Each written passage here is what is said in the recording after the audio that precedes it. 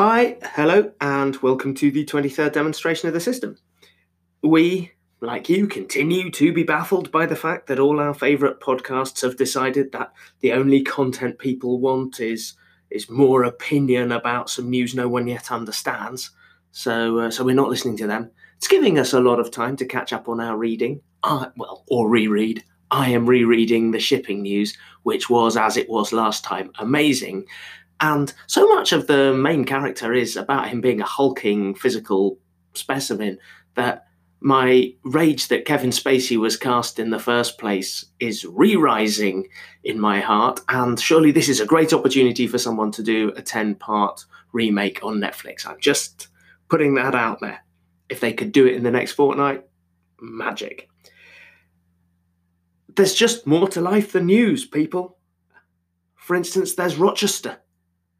There's Gillingham, there's Chatham, there are Raynham and Strood. It's the New Orleans of North Kent, I'm told, by a regular star, frequent dental guinea pig, and it turns out a lesser sound editor than she is a writer or performer, Anna Savory.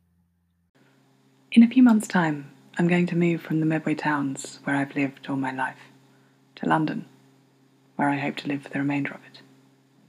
My Italian friend, with whom I'm only maintaining a relationship because I use him as a framing device for tall tale stories, asked me if I'd missed my hometown, and before I could answer, went on to describe his little seaside village outside Bologna for which he is constantly beset with longing.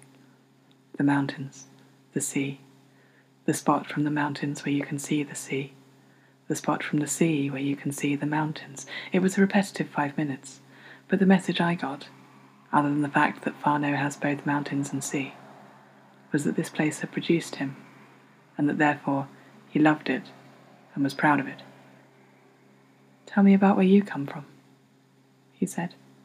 And the implicit question, of course, was, tell me what sights and sounds have helped to shape the very nature of your soul. Tell me what natural or cultural landscape has made you who you are today. "There's no shame in coming from Medway," my mother said to me the first time I left for university. "The only shame is in ever having to come back."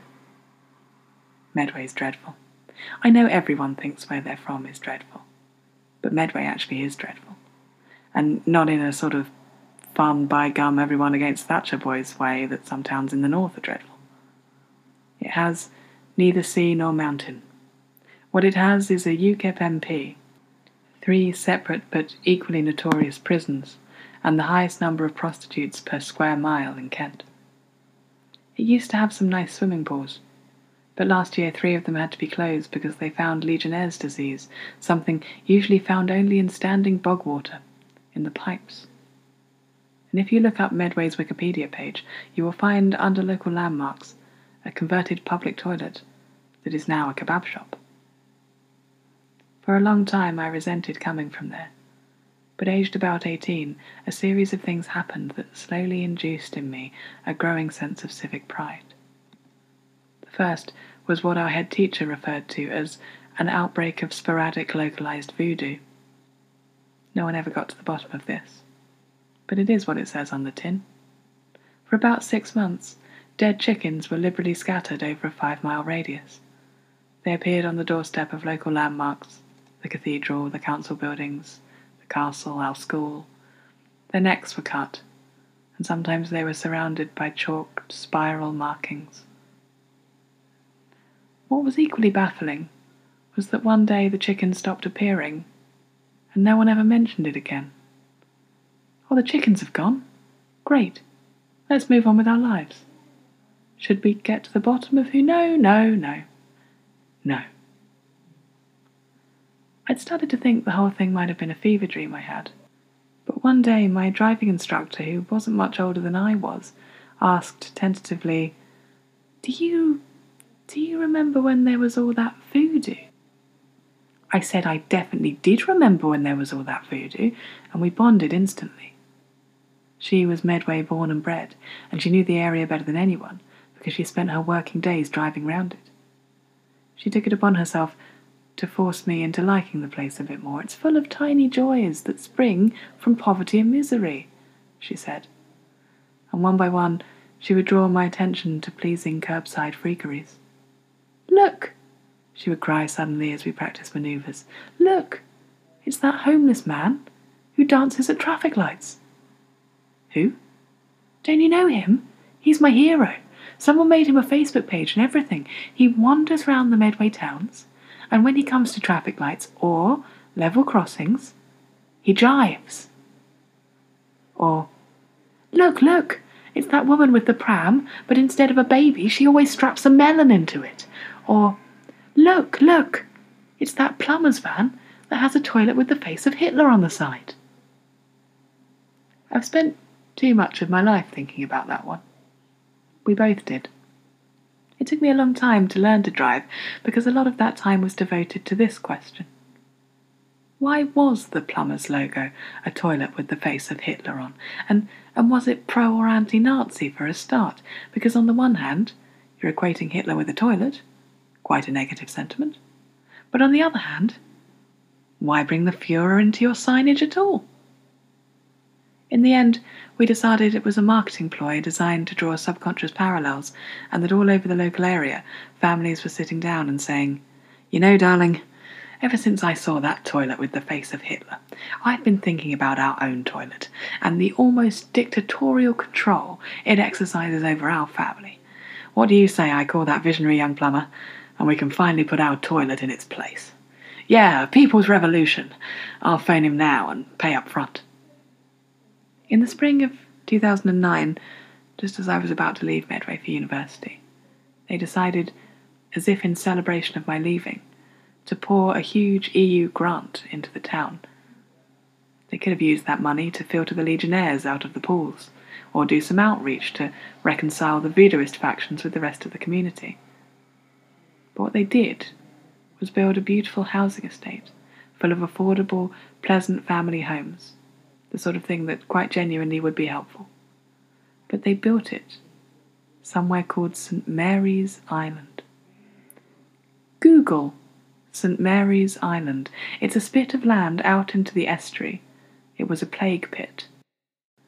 It was a mass grave during multiple Victorian typhoid epidemics. It is where slave ships and ships holding prisoners were moored during the wars with France, and somehow, though I forget the details, all the soil there has become irradiated, meaning that you can't eat anything you grow. Basically, what I'm saying is there are thousands and thousands of skeletons under your feet on St. Mary's Island, and the radioactive soil means that they may potentially mutate and spring to life at any moment. They spent the money, essentially, creating the premise of a horror film. They also spent it on a gigantic purple bus, a tourist bus, open-topped in the London style, and the voice of the bus, the voice that guides you through town and directs your attention to sights of note, is Brian Blessed. Brian Blessed is not a local man. It is a baffling choice. It is also a baffling choice that, despite the fact that Medway has no tourists, this bus still circles Rochester and Chatham twice a day. The voice of Brian Blessed, which I cannot do, and therefore will not try to do, declaring that if you look to your left, you will see a former toilet that now serves shish kebab. On your right there is an eldritch abomination that is St. Mary's Island. And, as the bus comes to rest at these traffic lights, please direct your attention to this dancing vagrant man, who you can like on Facebook. And really, how can you not miss a thing like that? Italy can keep sea and mountains and sea.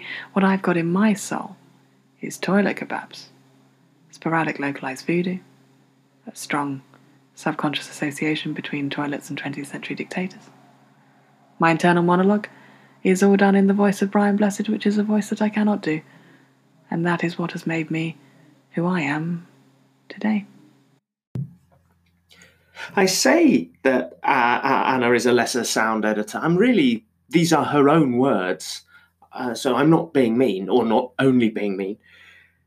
She says that she can't do it, and that is the reason why taxidermy is taking a while to appear, because she has had to pass it on to someone who is literally a professional sound editor. One regular listener, after all, Anna's sound editing, I mean, I don't know if it's a regular listener, but it's someone who took the time to write in, actually says how much she enjoys the fact that Anna's stories seem to have been recorded in the middle of an especially calming and peaceful field of wheat. I'm not entirely sure what that means, but it certainly sounds great. It sounds like praise. I take almost anything as praise. It's a very robust strategy in these troubled times. Today's song comes with a trigger warning, which we make no apology for at the current time, because although it's a very funny song, in my opinion, it is the one in Midwinter Night's Dream where Oberon has lost his mind and has decided that he's going to let everyone die in this snowstorm that he has created. Okay? The Oberon, in case you don't remember from earlier episodes, is Tom Lyle. Let the kittens die. Oh, you were saying that, aren't you? It was her wish that she be mortal, and now her wish is coming true. So let her look into the portal of all the things that humans do, like freezing to death. Suddenly, clarity comes to me. Now she will be in pain like me, and I see just how. Let her die, let her die, let her die, die, die. Let her freeze, let her cry, let her die, die, die. Let it snow, but like snow in your eye. Titania must die. Oberon, you won't be gone, I'm sure I understand. But this snow has got to go, it's getting out of hand. Couldn't you do something less frightening? How about some thunder and lightning? Better than something you shouldn't. Oh, couldn't you try? No, let them die, let them die, let them die.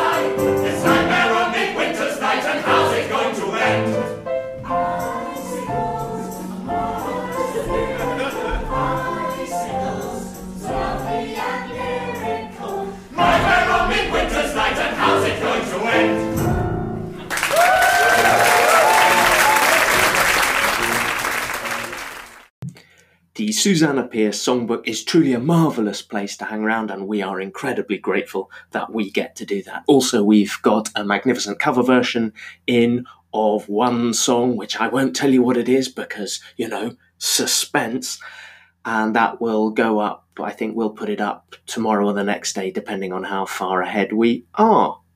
So that is us for today. Be well and good to each other, and that's Tall Tales out.